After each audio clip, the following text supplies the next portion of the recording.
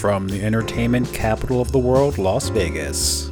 I'm Christopher Calloway, your host for Creator Talks, the interview show for comic book aficionados.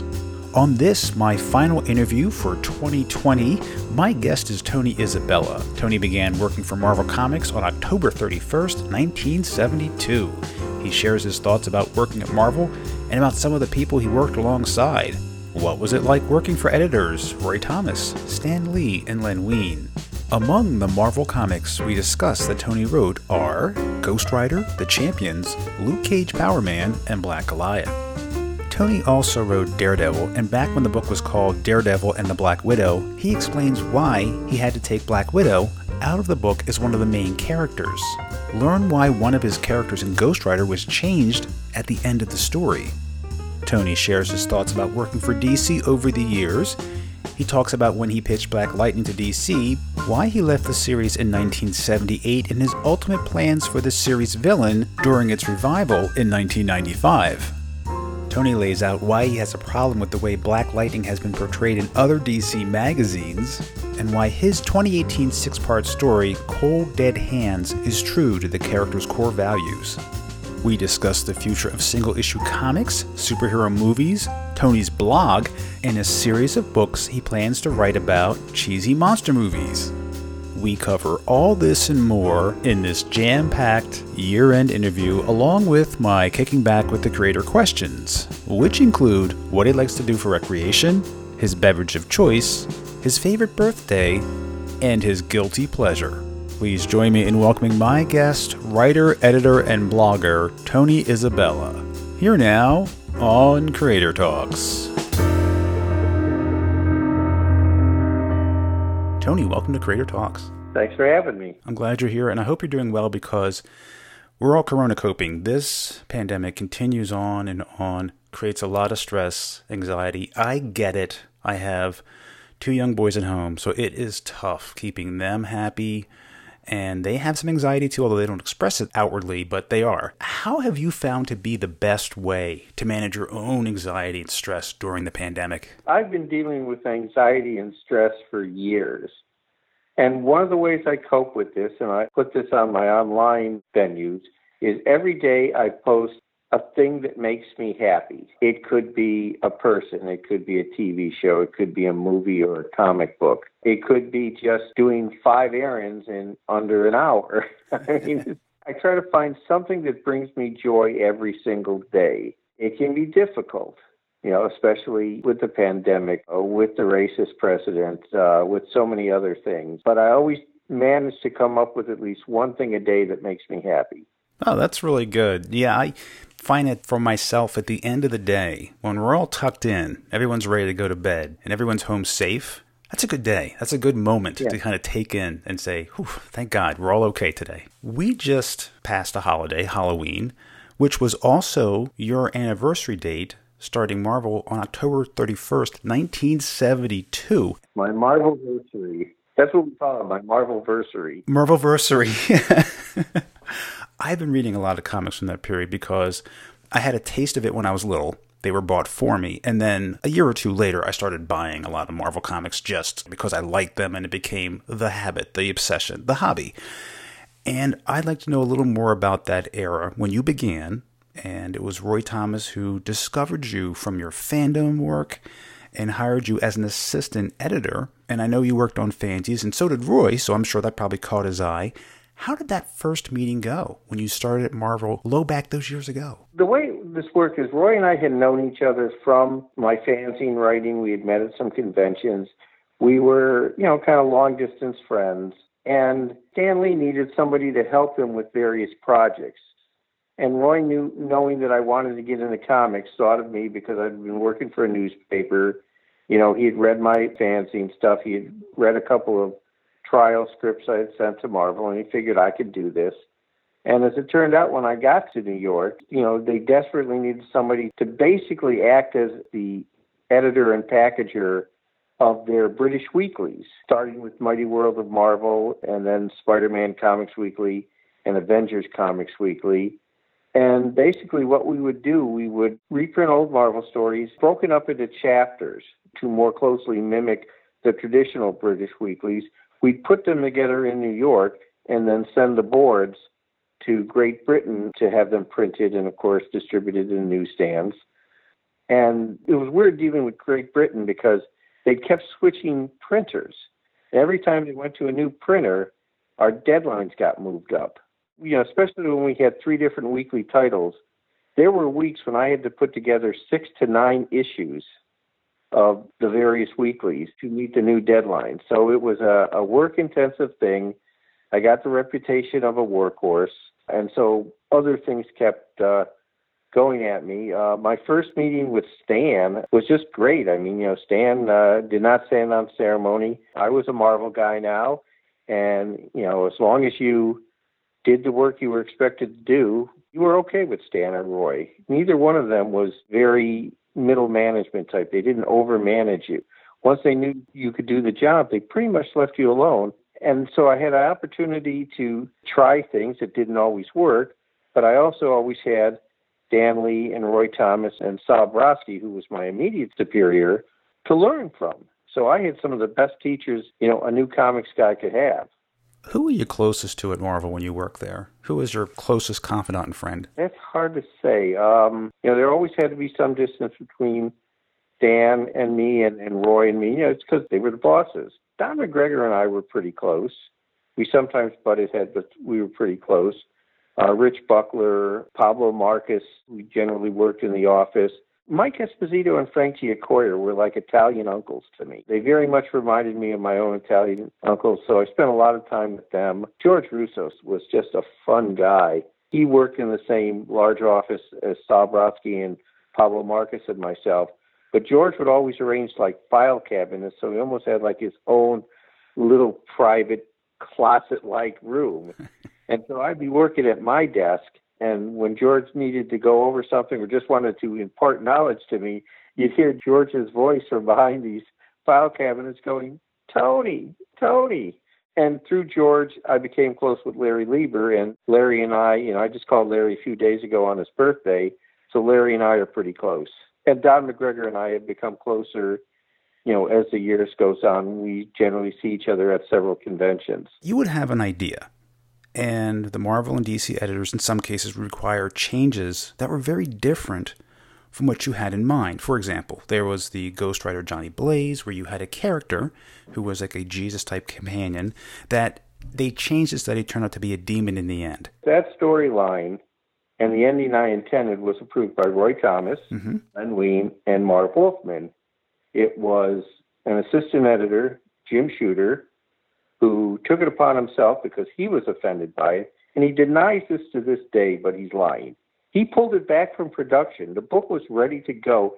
He pulled it back from production and rewrote 2 or 3 pages and had some redrawing done to come up with Jesus was always a demon in disguise, which makes absolutely no sense to anyone who'd been reading the book for this 2-year storyline. And that's one of the things I dislike most about comics, the arrogance of people coming along and changing stuff that was created by, more individual writers who were, quite frankly, their betters. And that always has bothered me. It bothered me when other, people have done it. When I've taken over a strip, such as Ghost Rider from Gary Friedrich, I tried very hard to keep as much as I could of Gary's work because Gary could do things I couldn't do. Gary had experiences that I didn't have. My Ghost Rider was more superhero because that's more what I was comfortable with.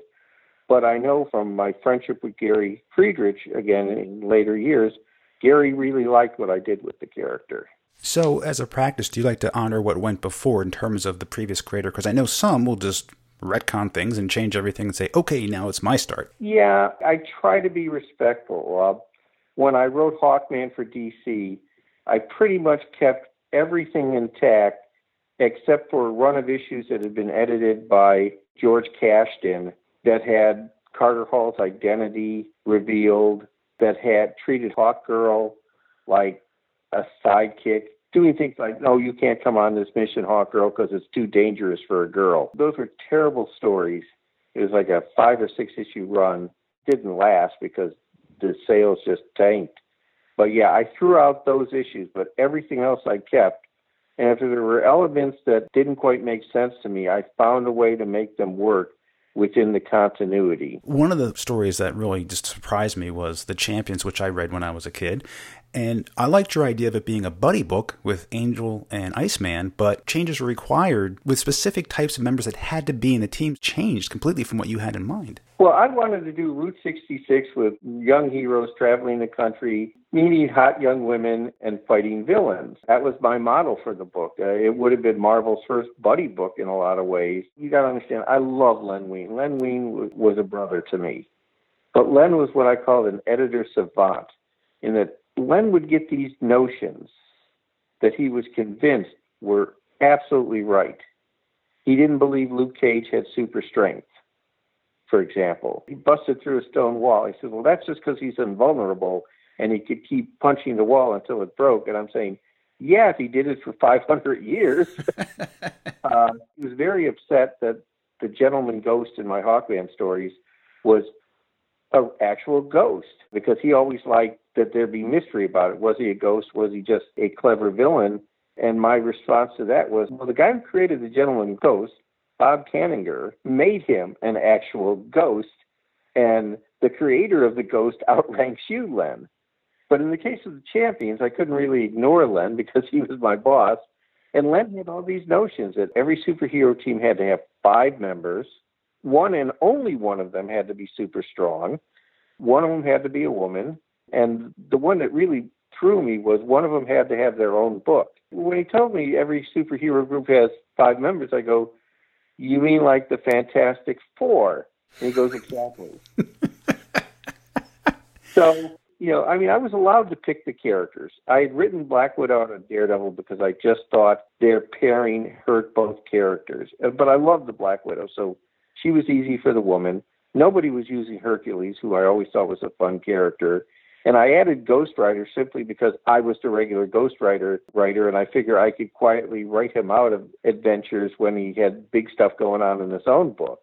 And so having this team of heroes, I needed to find a purpose for them, which I don't think I ever really achieved, which is to make them the superheroes of the common man, the people who had basically created an agency to help people in trouble. Because too many superhero books, and this is especially true today, don't have superheroes helping people. The superheroes are strictly concerned with their old enemies, their own lives. They're not out there helping people. I was very pleased when Mark Waid brought back the Champions concept and actually managed to achieve what I had wanted to achieve, which is a superhero group that was there for the people. So, yeah, I never thought I really got the hang of that concept. For a long time, I was kind of embarrassed by my Champions work, but over the years, so many people have told me how much they've loved it that my opinion of it has gone up a bit. You've sat on both sides of the table, editing, writing, and you've already talked about some of the editors that you really like that just kind of let you go. What do you think is a good working relationship between the editor and the writer? My most recent experience at a major company was writing Black Lightning Cold Dead Hands, which was a reboot of Black Lightning. But I figured if anybody has an excuse to reboot the character, it's his creator. I was working with Jim Chadwick and Harvey Richards. These two guys were two of the best editors I've ever worked with. They never tried to get me to write their stories. Everything they did was to help me make my stories better. They didn't hand down edicts. They'd say, this is something we might have a problem with, or this is something we want to discuss. And it was always my option to take their advice or not. And, we always worked stuff out.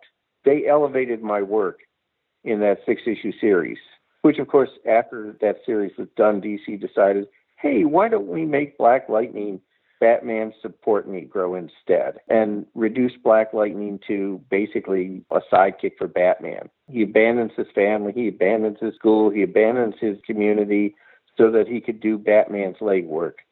Batman puts him in an apartment, a penthouse apartment in Gotham City, where I assume every time he visits, he leaves the money on the table afterwards. And it was just to be so totally insulting to take DC's most iconic black hero and reduce him to that. It's just been painful watching how little DC respects or understands a guy who's a very easy to understand character. Jefferson Pierce cares about three things. And I'm a core values guy.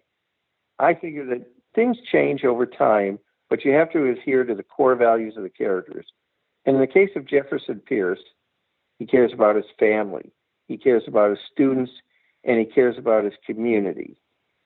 And he abandons all that to become Batman's sidekick in Batman and the Outsiders. And that's just not the guy I created or the guy I was writing. And he's not the guy you see on the TV series, which is brilliant. The TV series adheres to those core values and improves upon them. It's both delightful and unnerving to see the TV show do certain characters better than I ever did. Tobias Whale in the TV show is better than any Tobias Whale I ever wrote.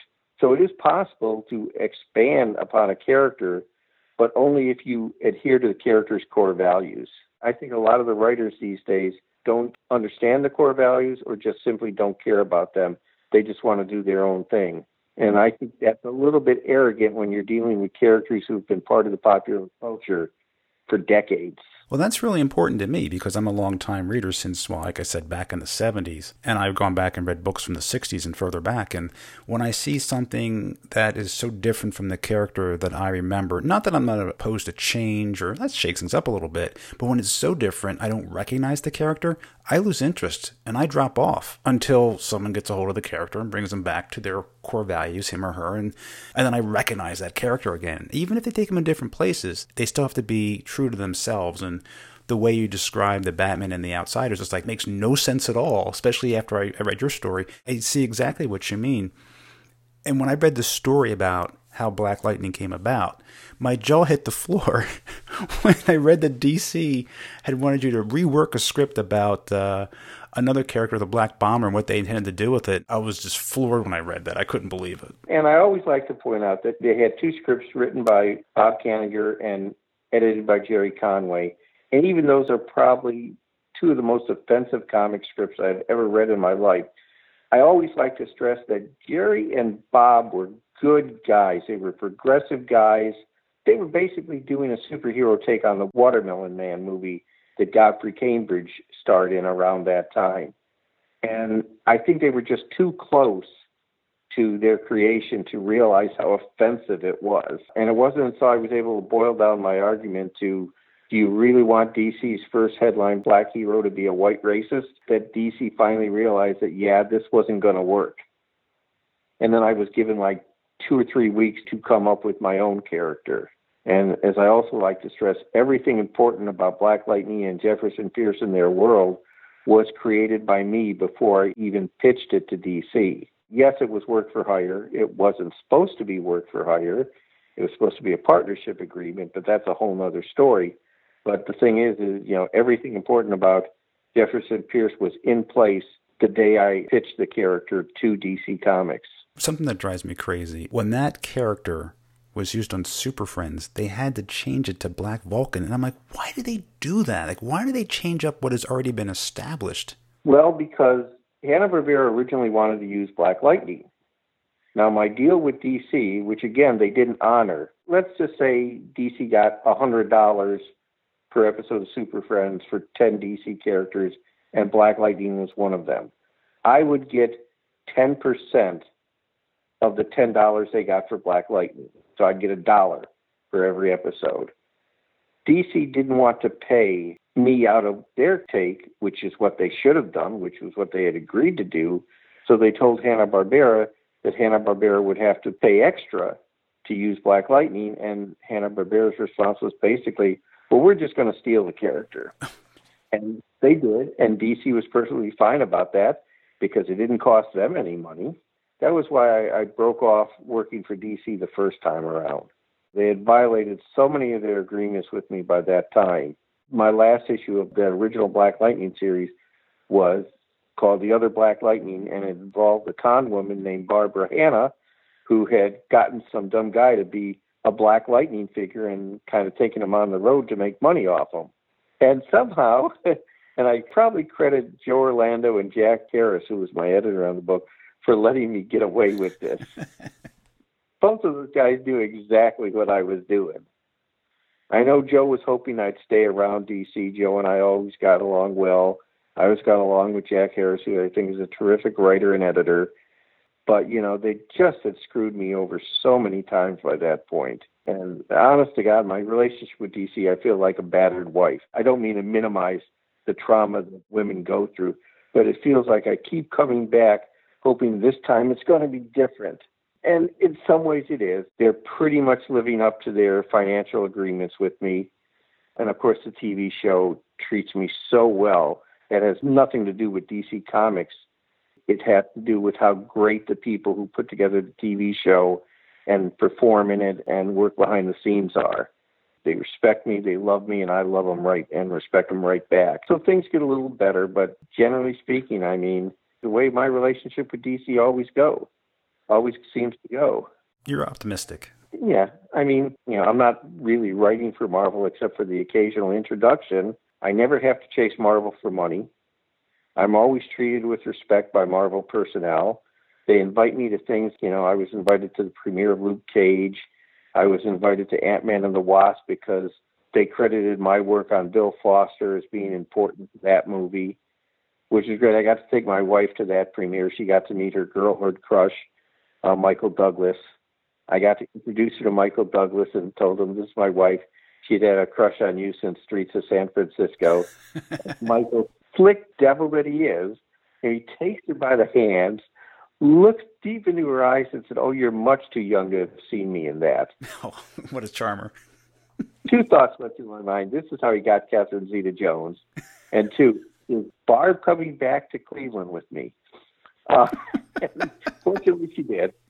But, I have met a lot of the stars, of the superhero movies and everything. But everybody I've met, Mike Coulter from Luke Cage and Lawrence Fishburne, who was in Ant-Man and the Wasp, and every performer I've met who's been on these shows has been delightful. They love being part of these bigger universe. They love having this new fan base. And I suspect it's not lost on them that should things slow up and there are conventions again, then they can always go to a convention and make several $1,000s selling autographed photos. Being part of these universes is a big deal for these actors, and I've yet to run into anybody who doesn't appreciate it. I mean, I'm sure there's people out there who don't, but the ones I've met really appreciate it. That's great to hear. And you have done so much, made so many contributions writing stories about black superheroes. Like you mentioned, Luke Cage, Power Man, Black Lightning, and also co-creating Misty Knight. You've done so much. Young black readers back then did not have many superhero role models. They didn't have anyone, especially at DC. And they were always relegated to the background, but you brought them out to the forefront. Which of those is your proudest accomplishment? Definitely Black Lightning. I mean, there are things I wanted to do with the black characters I wrote at Marvel that I never really got around to. I had intended to clear Luke Cage of the crime she was falsely accused of and actually send him back to school because I thought that was something important to show the young readers. And also it wasn't lost on me that I can send him to the same school that Peter Parker goes to. That was important to me with Black Goliath, who I wanted to call Giant Man, but apparently Giant Man sold really bad, so they didn't want me to use the name. Black Goliath is a stupid name, but there it was. It's like it was all I had at the time. Mm-hmm. But, I wanted to show here's a successful scientist and everything. But with Black Lightning, I got to design a character from the ground up. And so I made him a teacher because every kid knows what a teacher is. I set him in an urban setting because that's closer to my experience. Not that I have the black experience. I don't. I've studied it. I am respectful of it. But I don't have that experience. But that sort of street-level story is closer to where I came from and where my head is. Just things like that. I mean, I vowed to work on characters of color as much as possible because my first black friends were comic book fans in Cleveland, Ohio. Leroy, Bruce, and Dennis. Cleveland was very segregated when I was a teenager. I had started a comic book club at Cadell Recreation Center, where decades later, Tamir Rice would be murdered by an unfit police officer. Those guys came from the east side of Cleveland to the west side of Cleveland to attend my meetings. And I always felt, I never expressed it to them. In fact, they were very surprised to learn the role they played in my working on these characters in recent years. But I just thought it's not fair that my friends don't have more characters like them. So I always told myself if I was lucky enough to get into comics, I would try to work on and create characters of color. Diversity wasn't really part of my language. I was a teenager, but fairness was. And it just didn't strike me as fair that my friends didn't have more heroes like them in the comic books. You know, they've made their way to movies now, like you mentioned, and television, Black Lightning.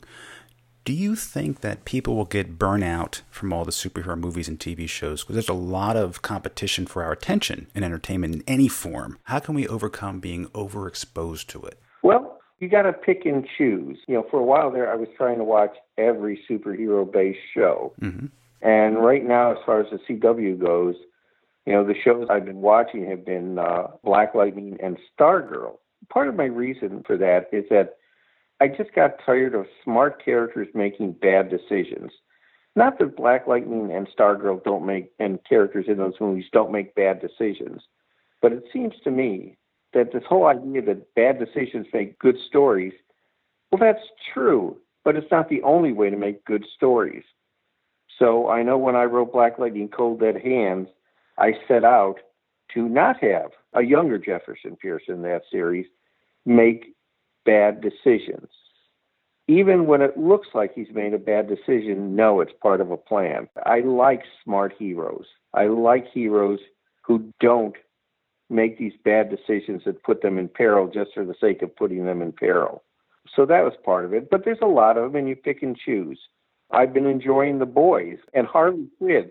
Now, The Boys and Harley Quinn are not something people would think Tony Isabella would get into because they're really violent, especially Harley Quinn, where innocent people die, you know, and that's not normally where my head is, but Harley Quinn is just so much fun.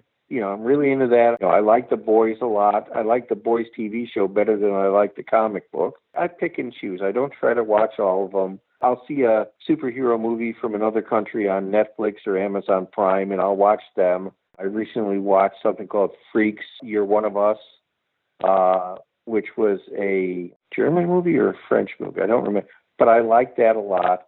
And then I watched something called Unknown Origins, which was a Spanish movie that I really liked up to the last 20 minutes when it made me so angry that I need to write a blog about it. One of the things that bothers me a lot is villains who get away with the most heinous crimes ever. Villains who succeed where the heroes fail.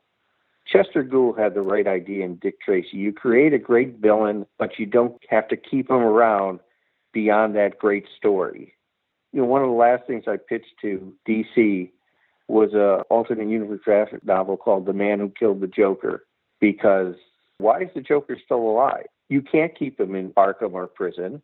He's going to get out. He's going to kill hundreds of people. If I were Batman, my moral choice would be to empty a revolver into the Joker's head, fire it again until there was nothing left but a bloody stump, and then ask Superman to throw it into the sun. You know, it's probably not what people think Batman should do, even though he's pretty toxic, even without that.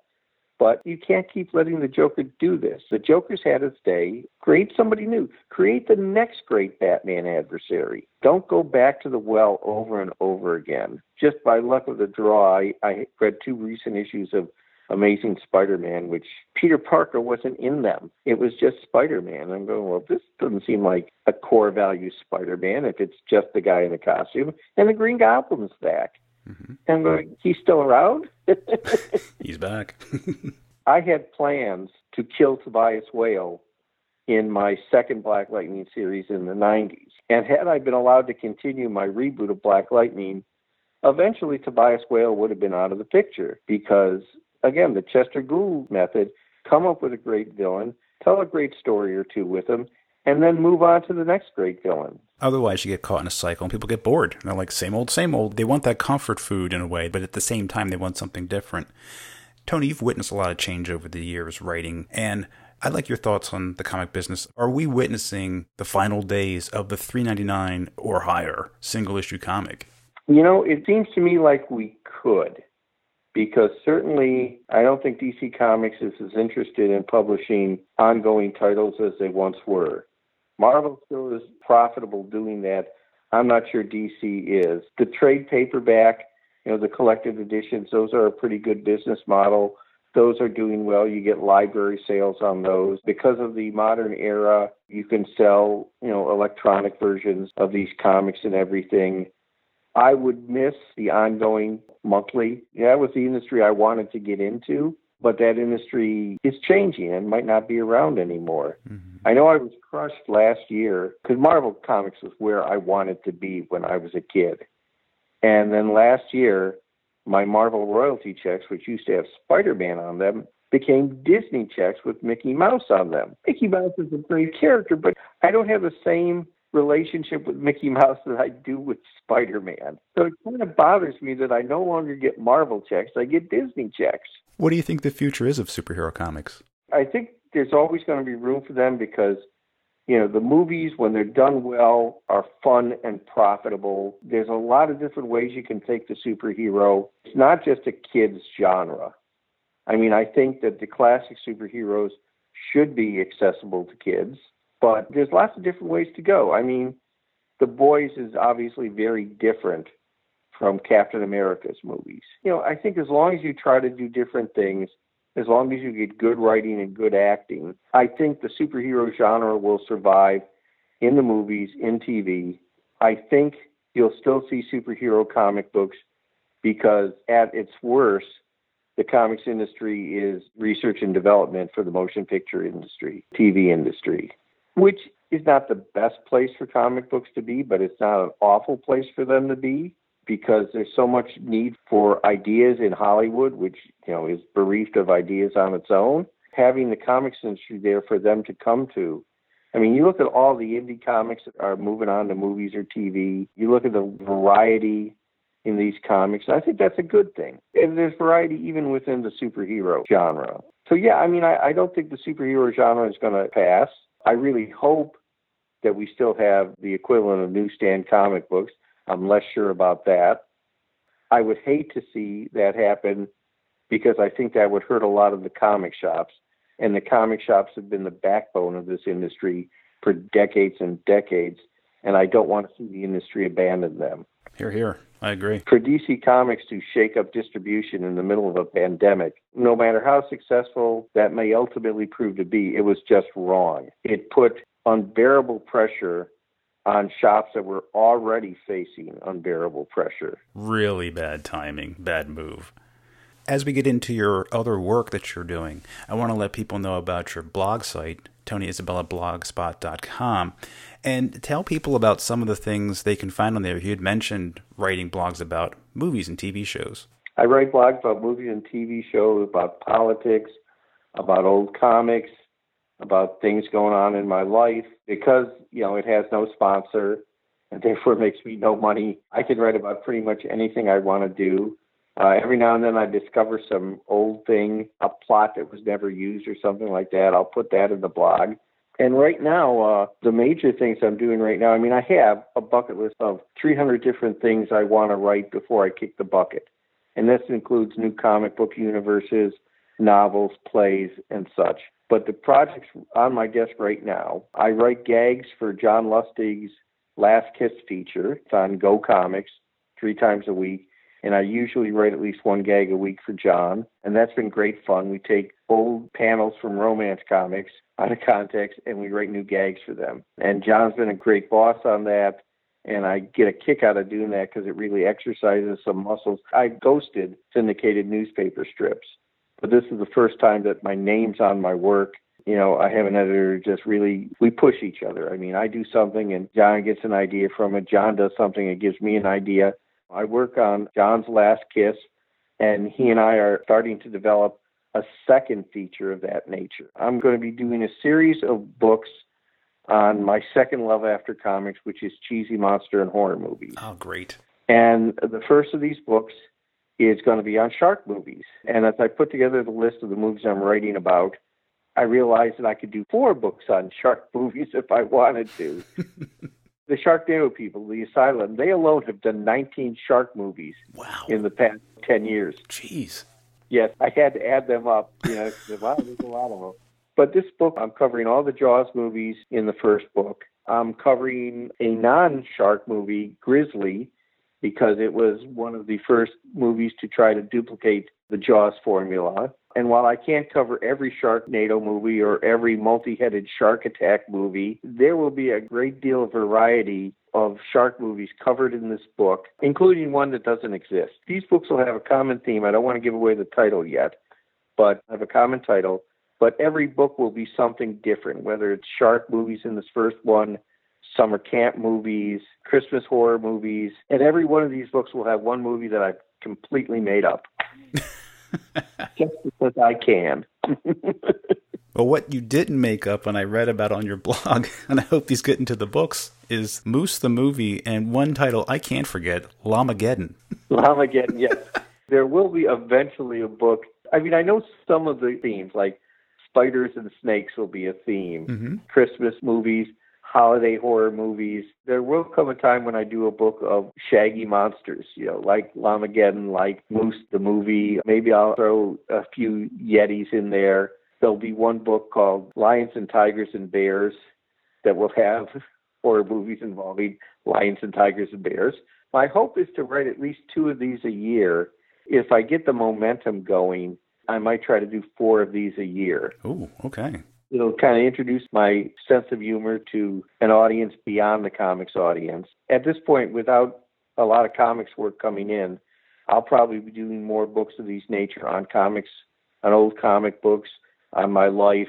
People have been asking me for an autobiography, and I am slowly working on that. There will be a book called Black Lightning and My Road to Diversity, which will cover, my work with Black Lightning and other characters of color. If I can't write comic books, which is really my first love, I can write books about comics and other things I love. Excellent. Well, as these come out, I'll be watching for these. I'll be checking out your blog, reading that, and looking for these. And as they come out, I'll read the book, and then I'll have you on rather than ahead of time, if that's okay.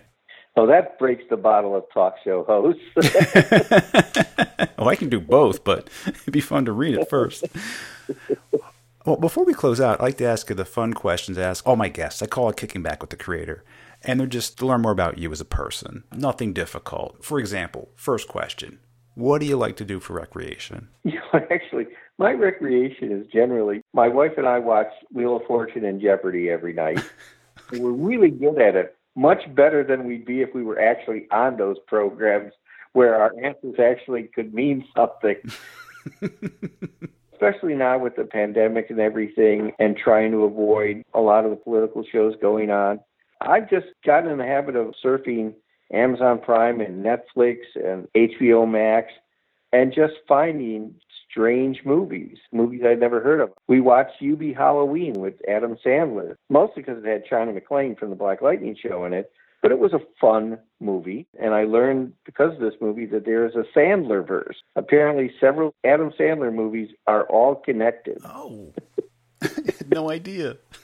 I had to because I hadn't watched, but movies like a movie called "But I'm a Cheerleader" about a young cheerleader sent to a conversion camp because she doesn't think she's gay. She doesn't do anything that she's gay. Although during the course of the movie, she realized, yes, that's who I am.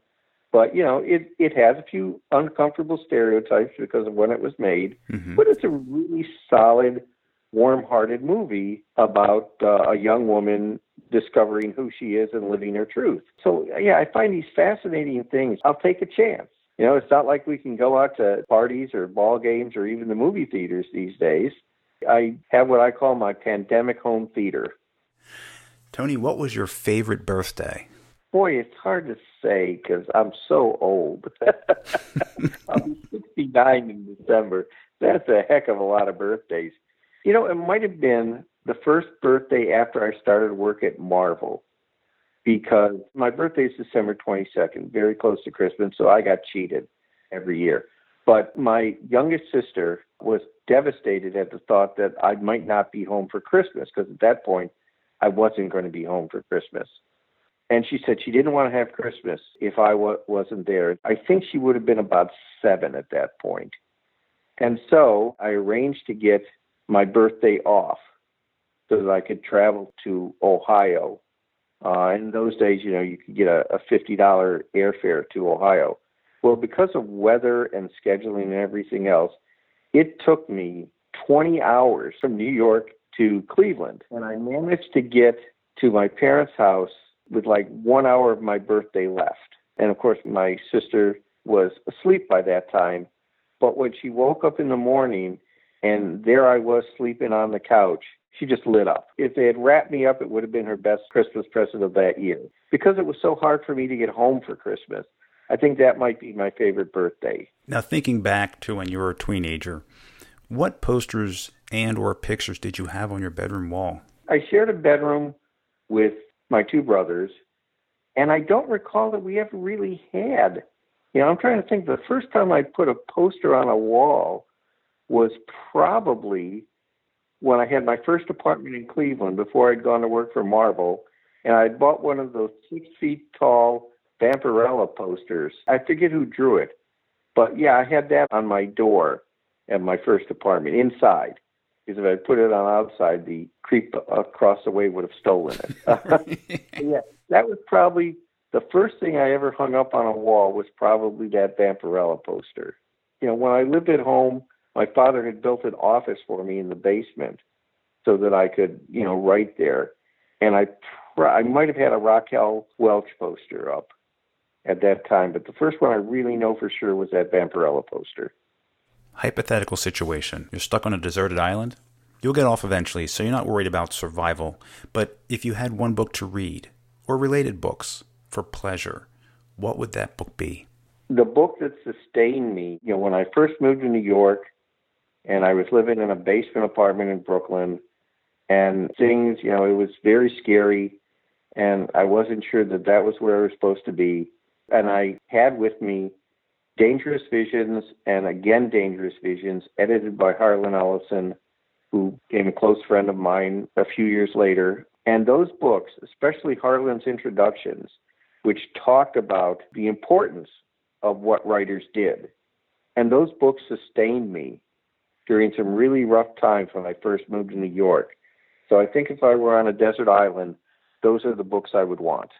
Now, when you're relaxing, what is your beverage of choice? Wild cherry Pepsi, which is not something a guy with type 2 diabetes should be drinking.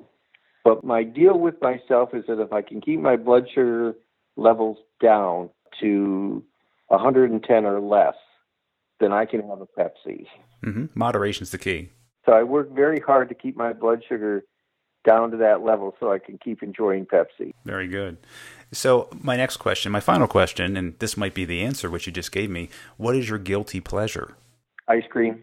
I've been buying these M&M vanilla sandwiches, and it's like this M&M cookie with ice cream in between, and they're not really good for me, but I buy a box of 6 and I try to spread it out over 2 weeks, and sometimes I actually do that. Other times it's like, well, my blood sugar's down. I could have an ice cream today. Sure, I had one yesterday, and I'll probably have one tomorrow, but I can have one today. I'm lucky. My blood pressure is really good for a man of my advanced years. Blood sugar has been good. And, you get all these health things from the doctors. I believe in science. I believe in listening to experts. But I also know myself. If I don't have my Pepsi every now and then, I'm going to be cranky, and I'm not going to be able to focus on my work. So I believe in moderation. You're maybe not supposed to have pizza, but you could have a slice of pizza every now and then. And that's what I do. It's all moderation. I've never smoked, never drank alcohol to any extent.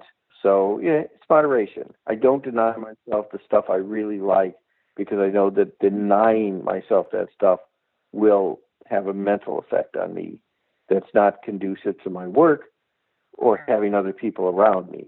I mean, I'm already a pretty grumpy old man. I didn't think that would. I tell people that when I die, I want to come back as a vengeful spirit of justice that will make the specter look like Casper the Friendly Ghost. So. Tony, this has been delightful and refreshing. I really appreciate spending the time with me, and thanks so much for being on Creator Talks. Thanks for having me. You have a great night. All right, folks, and thus concludes our interviews for 2020. Thank you, one and all who listened this year. I'll be taking off a couple of weeks from the show for the holidays, and speaking of the holidays, if you have a chance, please leave me the gift of a rating and review on Apple Podcasts. It goes a long way to helping the show reach new listeners. And if you've already left a review, thank you so much for taking the time. For the new year, I already have 3 interviews recorded that I'll be working on to get prepared for January. One is with a returning guest I have not had on the show since its very early days. The other 2 are history-based graphic novels, and one is about a great composer, and the other is about a great American historical figure. So you can look for me announcing those interviews on social media, at Creator Talks Pod on Facebook, Twitter, and on Instagram. That's Creator Talks Pod. If you would like to contact me directly, my email address is creatortalks@gmail.com. That's creatortalks@gmail.com. The one I mentioned on my earlier shows no longer exists. I canceled that account because I own this one, and guess what? All of my podcasts on YouTube also disappeared because I no longer have that account.